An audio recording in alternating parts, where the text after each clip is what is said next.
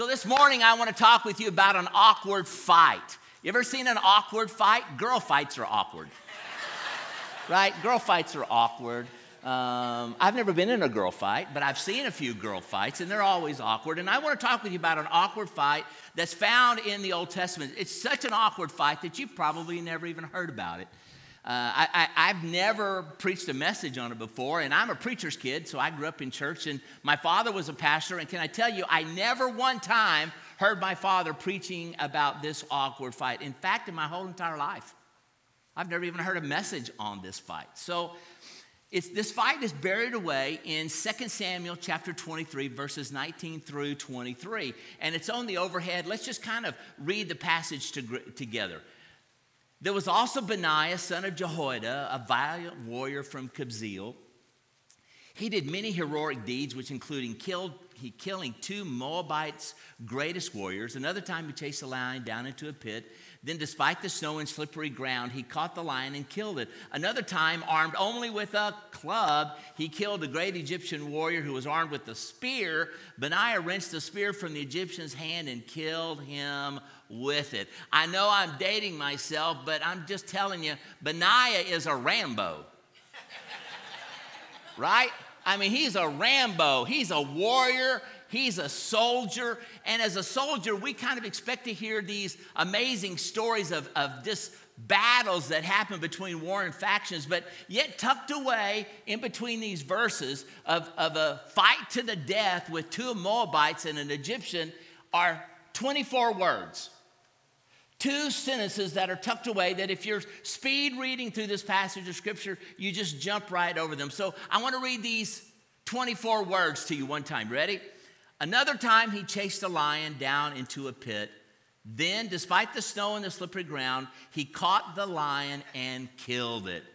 Let's pray. Father, thank you for this wonderful opportunity to be with this great church today. God, I thank you for this worship team that has ushered us into your presence. I pray today as I tell the story of an awkward fight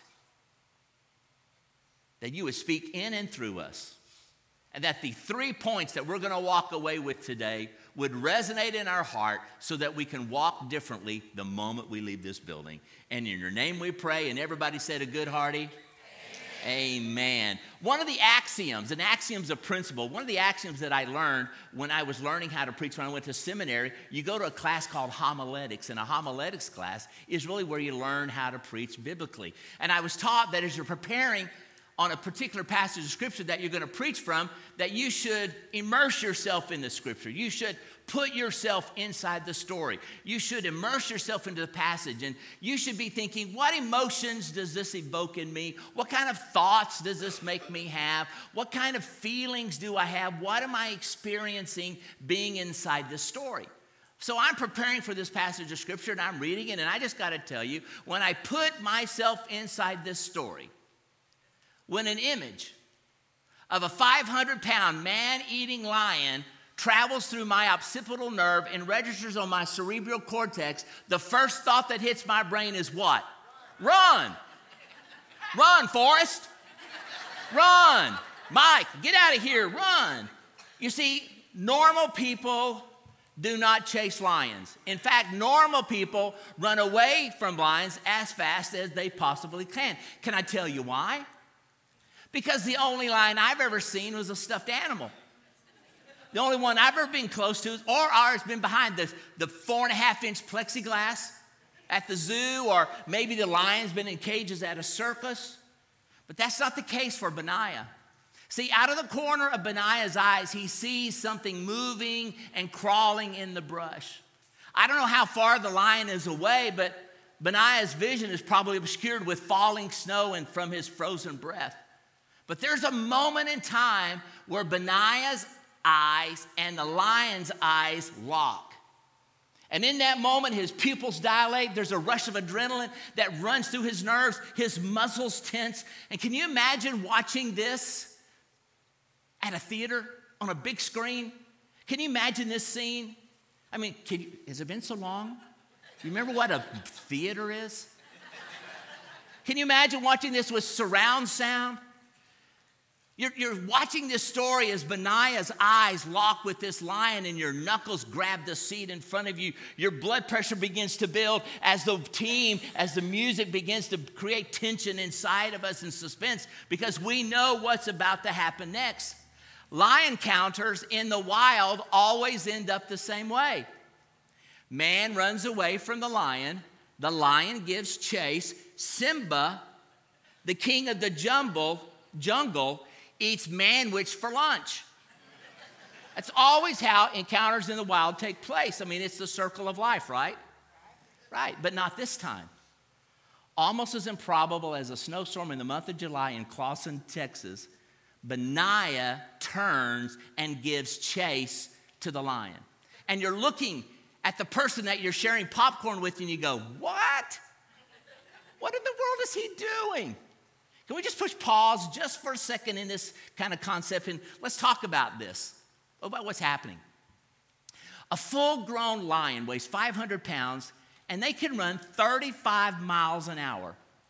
In a single leap, in one bound, they can jump 30 feet, and I marked it off. It's from that step all the way over to that step. They can jump 30 feet in one bound. Now, let's compare that to Benaiah.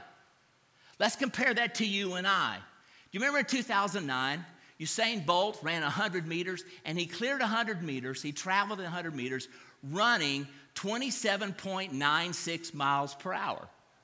Now, that's not normal.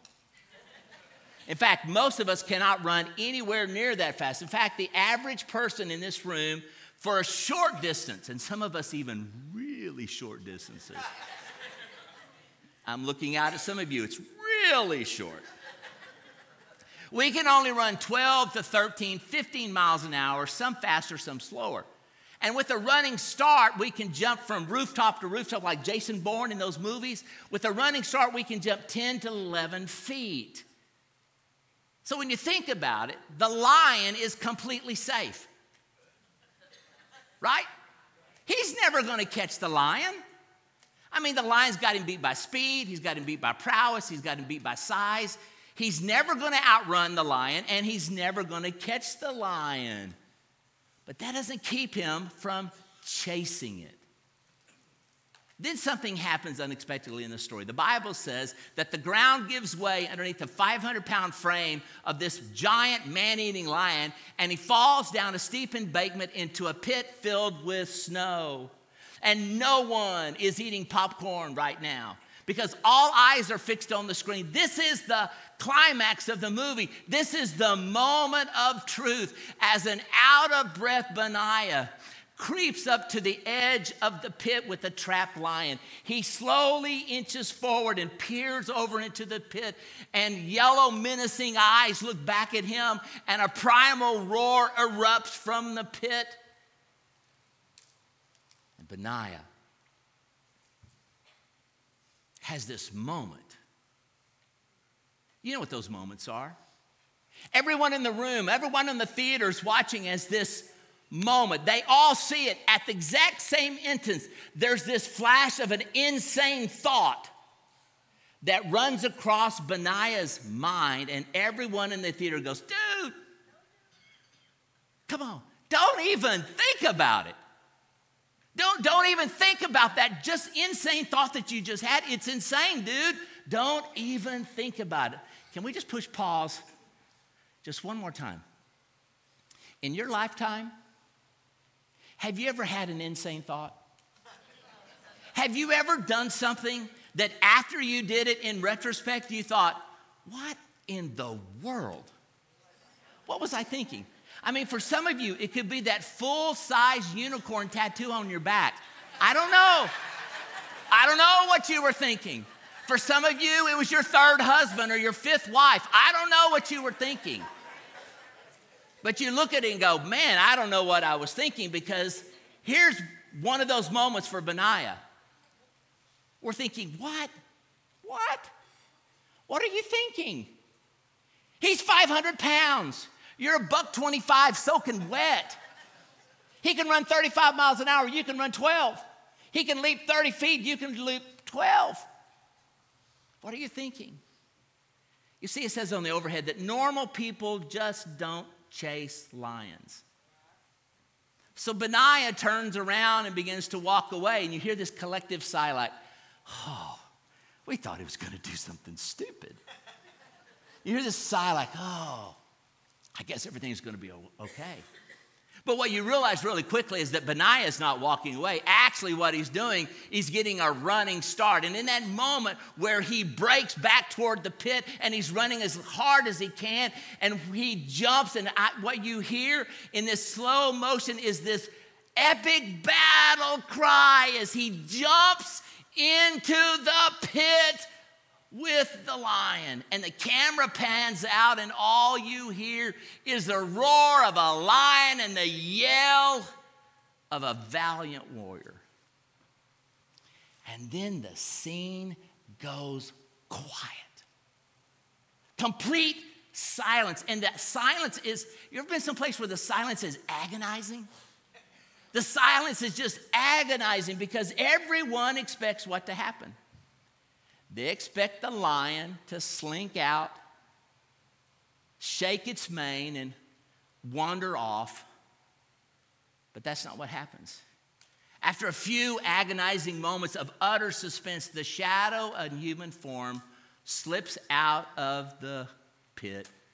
Benaiah, blood dripping from his body on the freshly fallen snow. Claw marks crisscross his face and his chest and his arms. Benaiah has won the most improbable fight recorded in Scripture. Here's the 3 points I want us to take away. Here's the first one. Number 1. God is in the business of strategically positioning us in the right place at the right time. Can you say that with me? God is strategically in the business of strategically positioning us in the right place when? At the right time. Now, you need to know that as a believer, our destiny is a birthright that God gives to us. That God in His sovereignty, He says, I'm going to make sure that you end up where I want you to end up in your lifetime because I'm a sovereign God. Now, there's a lot of verses in the Bible that talk about this. One of my favorite ones is Psalms chapter 37, verse 23. And it says this: the steps of a righteous man and or woman are ordered by who? By God. So what does this mean? When I was about 21 years old, I heard one of my favorite African-American preachers. His name was Reverend E.V. Hill, Dr. Reverend E.V. Hill, Bishop Dr. Apostolic Leader E.V. Hill. And he pastored Missionary Baptist Bible, Mount Zion Missionary Baptist Church in Los Angeles, California. And I'll never forget the illustration when he's preaching on this passage of Scripture. He said like this: if you love God, come on, is that you? If you love God, and if you are faithfully following the steps of God's plan for your life, anybody here? That's you. And if you start to make a mistake and make a step in the wrong direction, here's what Dr. E.V. Hill says: that God turns the world underneath your feet to make sure that you land in the right place. Come on. The steps of a righteous man are ordered of God. You see, as a believer, God gives us this confidence that God is strategically placing us, however He has to do it, to make sure that we end up exactly where God wants us to be at the right time and at the right place. Why? To fulfill our destiny, to fulfill God's purposes in our life, to ensure that we're at the right place at the right time. But here's the kicker. In God's economy, can I just tell you something? The right place often feels like the wrong place. Come on. The right place feels like the wrong place, and the right time, it feels like the wrong time. Anybody know what I'm talking about? Have you ever been there? From the natural perspective, looking in from the situation, I'm thinking, there's no way that this is the right place and the right time for Benaiah. I mean, in my mind's eye, this is the absolutely worst place a guy could be. It's the worst time, under the worst conditions. And can I tell you, I can just think of about 100,000 places I'd rather be than in a pit with a lion on a snowy day. How about you? Come on, is that on your bucket list? It's not on my bucket list, baby. That's a death wish. It's not going to happen. I'm not looking forward to that. But Scripture doesn't give us kind of a blow-by-blow event of what happens. All that we know is that when the snow settles, Benaiah is alive and the lion is dead. Now, fast forward to the next two verses in the passage of Scripture. 2 Samuel 23:23.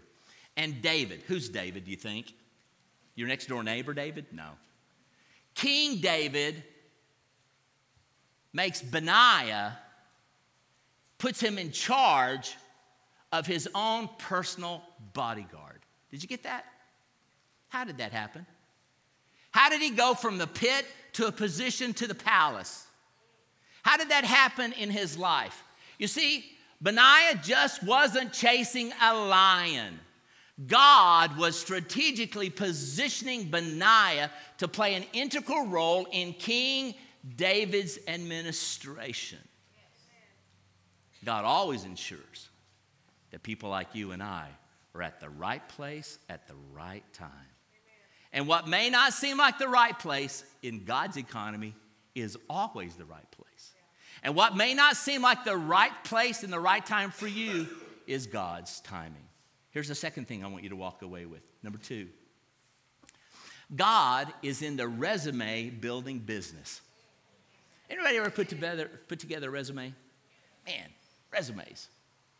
God is in the position of preparing you for your future opportunity. And how he does that is he uses what happened to you in your past and what is presently happening to you right now in your present to prepare you for your what? Your future. God uses your past. He is using your... Okay, you got to help me out here. I'm working hard up here. I'm even sweating. Come on. I know I don't have bald hair. I'm working on it. Okay? God uses your past. He's using your... to prepare you for your future. That's exactly what's happening.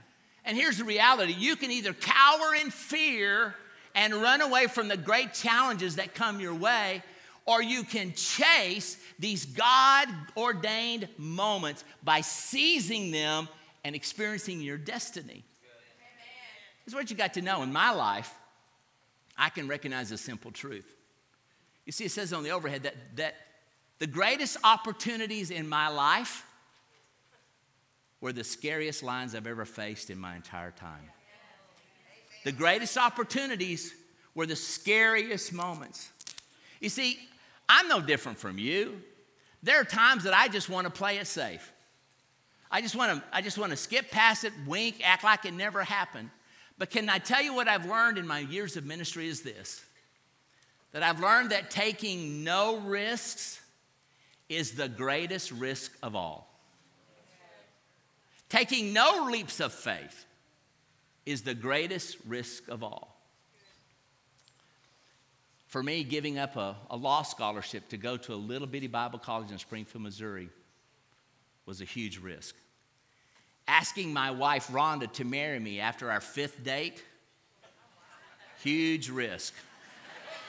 Not as big as risk as her saying yes. Huge risk. Packing up everything we owned into a 15-foot U-Haul trailer. Leaving an executive pastor position at a really large church. Moving to Phoenix, Arizona in the middle of August. Can I tell you, it was the first day I was in Phoenix, 122 degrees. Cannot be the right place. Certainly not the right time. Planning a church when you've only been married for 12 months. Stupidity. Huge, huge, huge risk. Going to a town that you've never been in, where you don't know a single solitary person. You don't even have a place to live, and you don't even have a job is a huge risk. But can I tell you, when I look back in the rearview mirror of my life, I realize that the biggest risk were the greatest opportunities of my life. And here's what you also got to hear. I had lots of sleepless nights.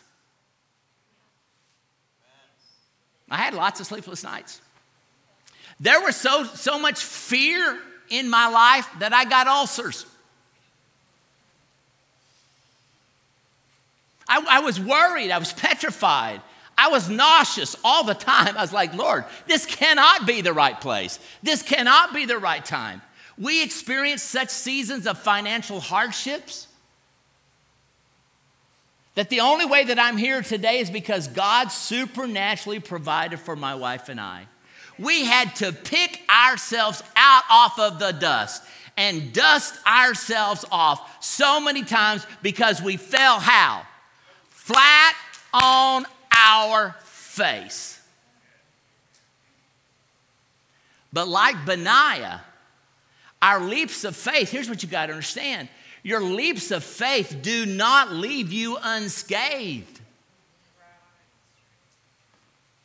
I guarantee you he had claw marks on him for the rest of his life. But what were those scars? Signs of victory. They were badges of honor. You see, in those moments where we were suffering financially, where it didn't look like things were going to go well, when we didn't have the money to do what we wanted to do, when we were down and discouraged, it was in those moments that God set the stage for my future.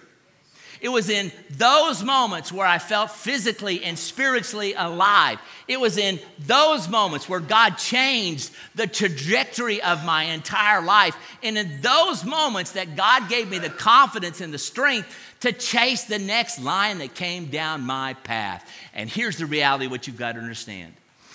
You will never get to where God wants you to go without those kinds of moments. Oh, I wish I could tell you that every time I chased a lion, it was rosy. I just said, sit, Simba, and the thing sat. Come on. I've never had a lion do that to me. What is a lion? Why do we call them man-eaters? Because they eat people. They eat you alive. But if you never chase them, if you never have those moments where you walk away victorious, then you never end up where God wants you to be. The third point is this, and I close. Pits change your perspective. Pits, they change your perspective. Here's what I've learned after 38 years of ministry. If you never chase a lion-sized opportunity, then your faith will remain small. Your dreams dwindle into boring routine.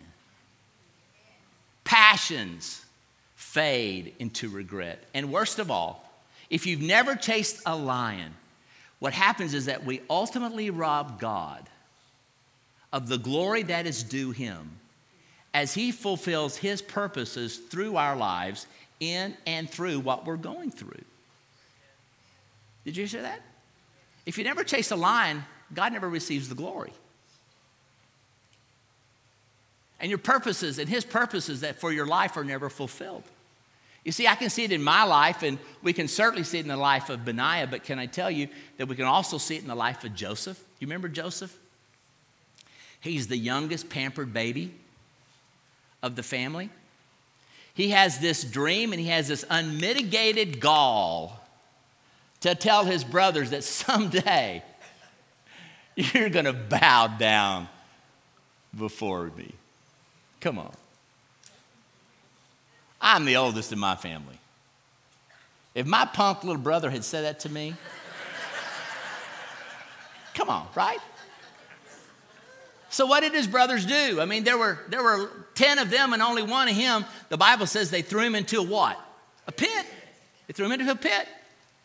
And in God's sovereignty, in his counterintuitive way, what looked like the wrong place at the wrong time for Joseph is exactly the right place and the right time for God to fulfill his purposes in his life. Here's what you got to see. If Joseph had never been thrown into the pit, if he had never been sold into slavery, if he had never been betrayed by Potiphar's wife, if he'd never been sent to prison, he would have never met the butcher, the baker, and the candlestick maker. No, that's not the right story. He would have never met the cupbearer's, king's cupbearer. He would have never interpreted the dream, and he would have never risen to second in command of the most powerful nation at the time. He would have never had 7 years to stockpile grain in preparation for a worldwide famine, and more importantly, he would have never been in the position to save his brothers and their entire family from starvation. And at the end of the story, guess what happens? Now, I got to tell you, push pause. Joseph's just a bigger man than me. I'd have had to put a zinger in there a little bit. Come on, right? I'd have said, I told you. But not Joseph. Here's what Joseph says in one of the most powerful statements in all of the Bible, Genesis chapter 50, verse number 20, he says this. What you meant for what? Evil. But God meant for good. To bring to pass what? As it is this day, to save our people. What Joseph said to his brothers is, listen, I'm not the victim here. I am victorious. The pit changed my perspective.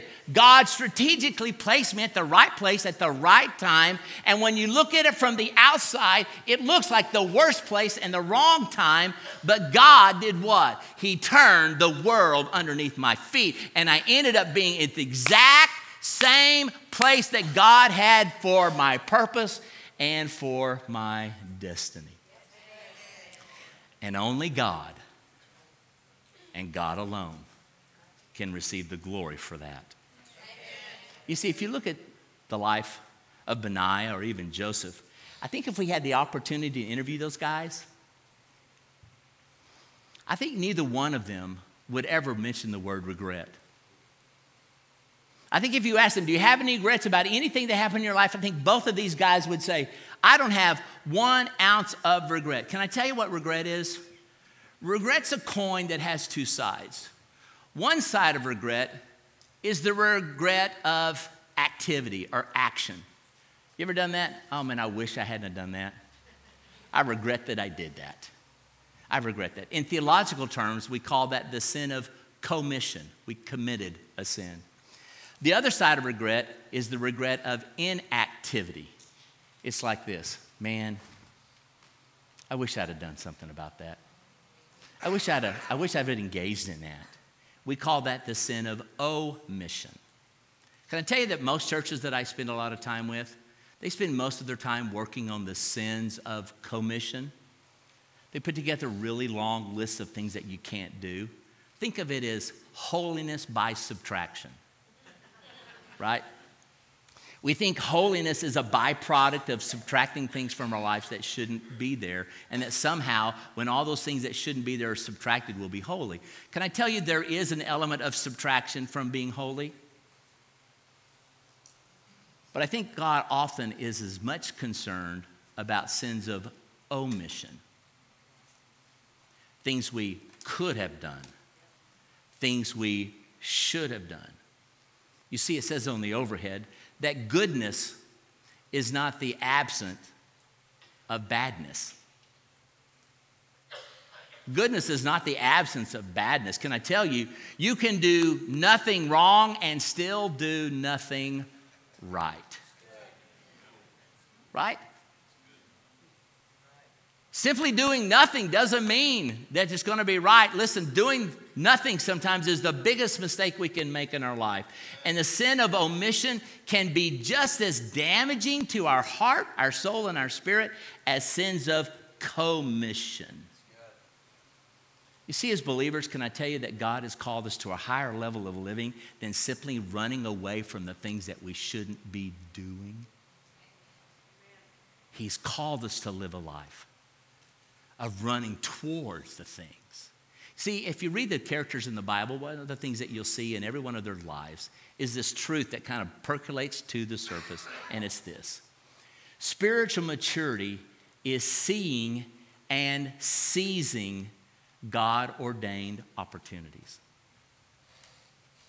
People that are spiritually mature, they consistently see what God is doing and they seize that opportunity. I've been praying for you all this week.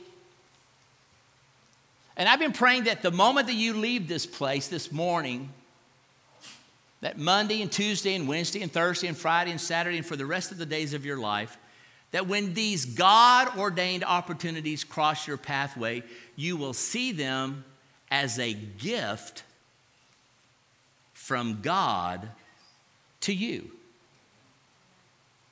That's what's happening. God is giving you a gift when an opportunity passes your way. Here's the second thing I've been praying for you. That when you see those opportunities, that what you do with them would be your gift back to God. It's simply not seeing it, but it is seizing it as well. And the older I get, the more I believe that the biggest regret that most of us will have in our life is the regret of missed opportunities. Missed opportunities. I thought of that. Now that guy's a multimillionaire. Right? I could have done that.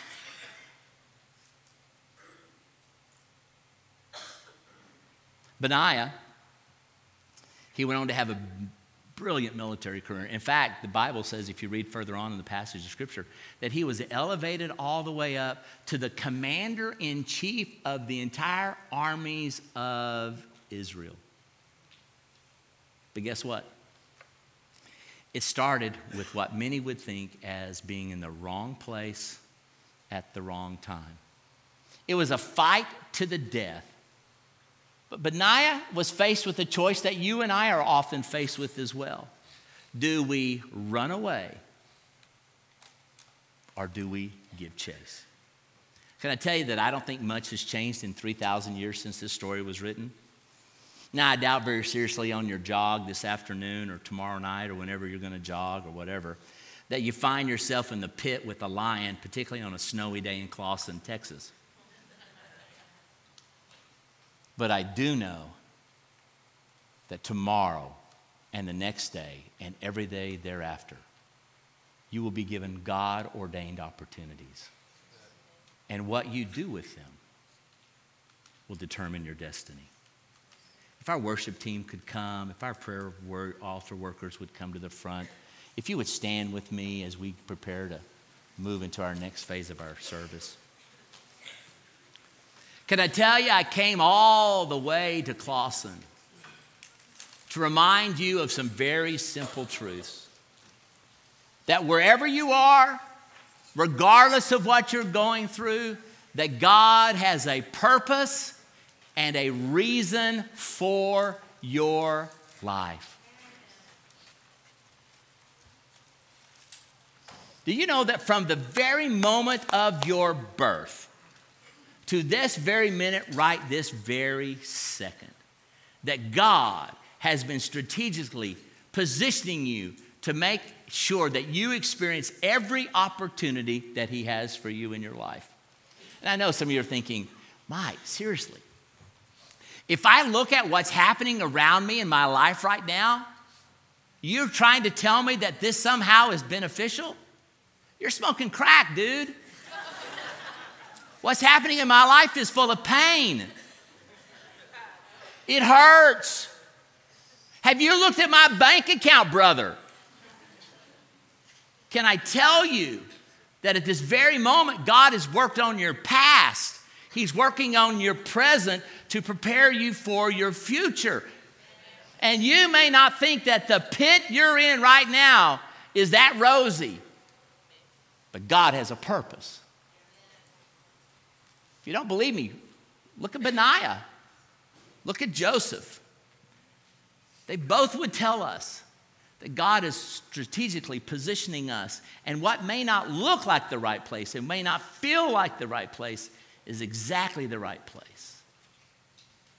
38 years of ministry, a couple of things that I've learned. God says this: you can be 100% confident that God is using what you are going through this very moment to build your faith resume, to build your spiritual confidence, to build your trust in Him that He has a purpose and a plan for your life. And because of that truth, maybe you need to change the perspective of the pit that you're in. Can I tell you, my friends, that God has not forgotten the pit that you're in? Can I tell you what He's doing? He's perfecting you. Oh, I love that song we sang, Refining. Where do you get refined? On the beaches in Honolulu? No, in a crucible filled with fire. He's refining you. He's purifying you. He's positioning you. And He's preparing you for God's purpose and plan for your life.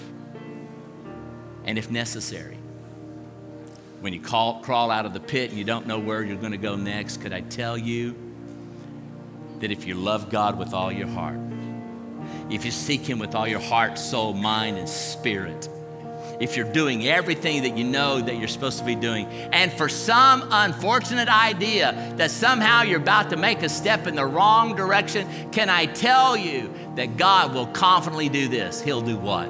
He will turn the world underneath your feet to ensure that you go the right direction. With every head bowed and every eye closed, can I say to you today, this morning, that there's some of you here who you would go, man, I wish I had that kind of confidence in God. Can I tell you the reason why you don't have that confidence in kind of God is maybe you don't know God the way some of us know God. And you would say this morning, you know, Mike, I came to church, I've been coming to church for a while, but I've really never made that personal relationship with God a priority in my life. And I really feel like today, as I look in the pit, I need somebody in that pit with me who's bigger and stronger than what I'm going through. And I recognize that that person needs to be Jesus. If that's you this morning, you can say, Mike, I don't really have a personal relationship with God, but man, I know that what I'm going through, I need a helper. I need someone to be a savior to save me from this. If that's you, would you just lift your hand with me on the count of 3? Ready? 1, 2, 3. Anybody? Yes, ma'am. Yes, ma'am. I see you. Thank you much, ladies. Yes, I see you back over here. Thank you. Thank you, ma'am. Thank you. Thank you. Anybody over here? Yeah, thank you. Thank you, ma'am. I see you. In just a moment, we're going to have an opportunity to come to the front of the church and pray. And if you lifted your hands, would you just quickly look up and look at these people, these good-looking, nice people on the front up here standing? And would you just come to one of them in a moment and just say, hey, would you pray with me? The second thing that we're going to do is this. Some of you are saying, I'm in a pit right now, and I need to change my perspective. I've been cursing this thing. I've been praying against this thing. I've been calling it all kinds of things. And maybe I need to change my perspective and see that God is going to actually use what I'm going through right now to fulfill my purpose. If that's you and you would say, man, I've been in a pit and I hate the pit that I'm in, and I need to change my perspective. Come on, would you just be honest? Would you lift your hand with me and say, that's me? Come on. Yeah, come on. Be honest. Yeah, thank you. In a moment, can I tell you the best place to change your perspective of the pit is by meeting the Prince of Peace. And He will meet you down here at this altar, and He will say, listen, I want to tell you what I did for Benai, I'm going to do for you. I'm going to move you from the pit to a new position and into a child of mine in my palace. And there are just some of you here today that are saying this. I know God's got a purpose for my life, but I'm just not sure what it is yet. My life is a little foggy. My life's a little unclear. And if that's you, say, Mike, I know God's talked to me about some things, but it's like going to the optometrist. Good, better. It's just not quite clear yet, and I need to focus in. If that's you, and you would say, Mike, I need God to speak to me to give me more clarity about my purpose and my future. If that's you, would you lift your hand with me? Anybody? Yeah, thank you. Thank you. I would say to you, number one, if you've lifted your hand for any of these, would you come to the front and would you find a place at this altar? And would you just say, God, thank you.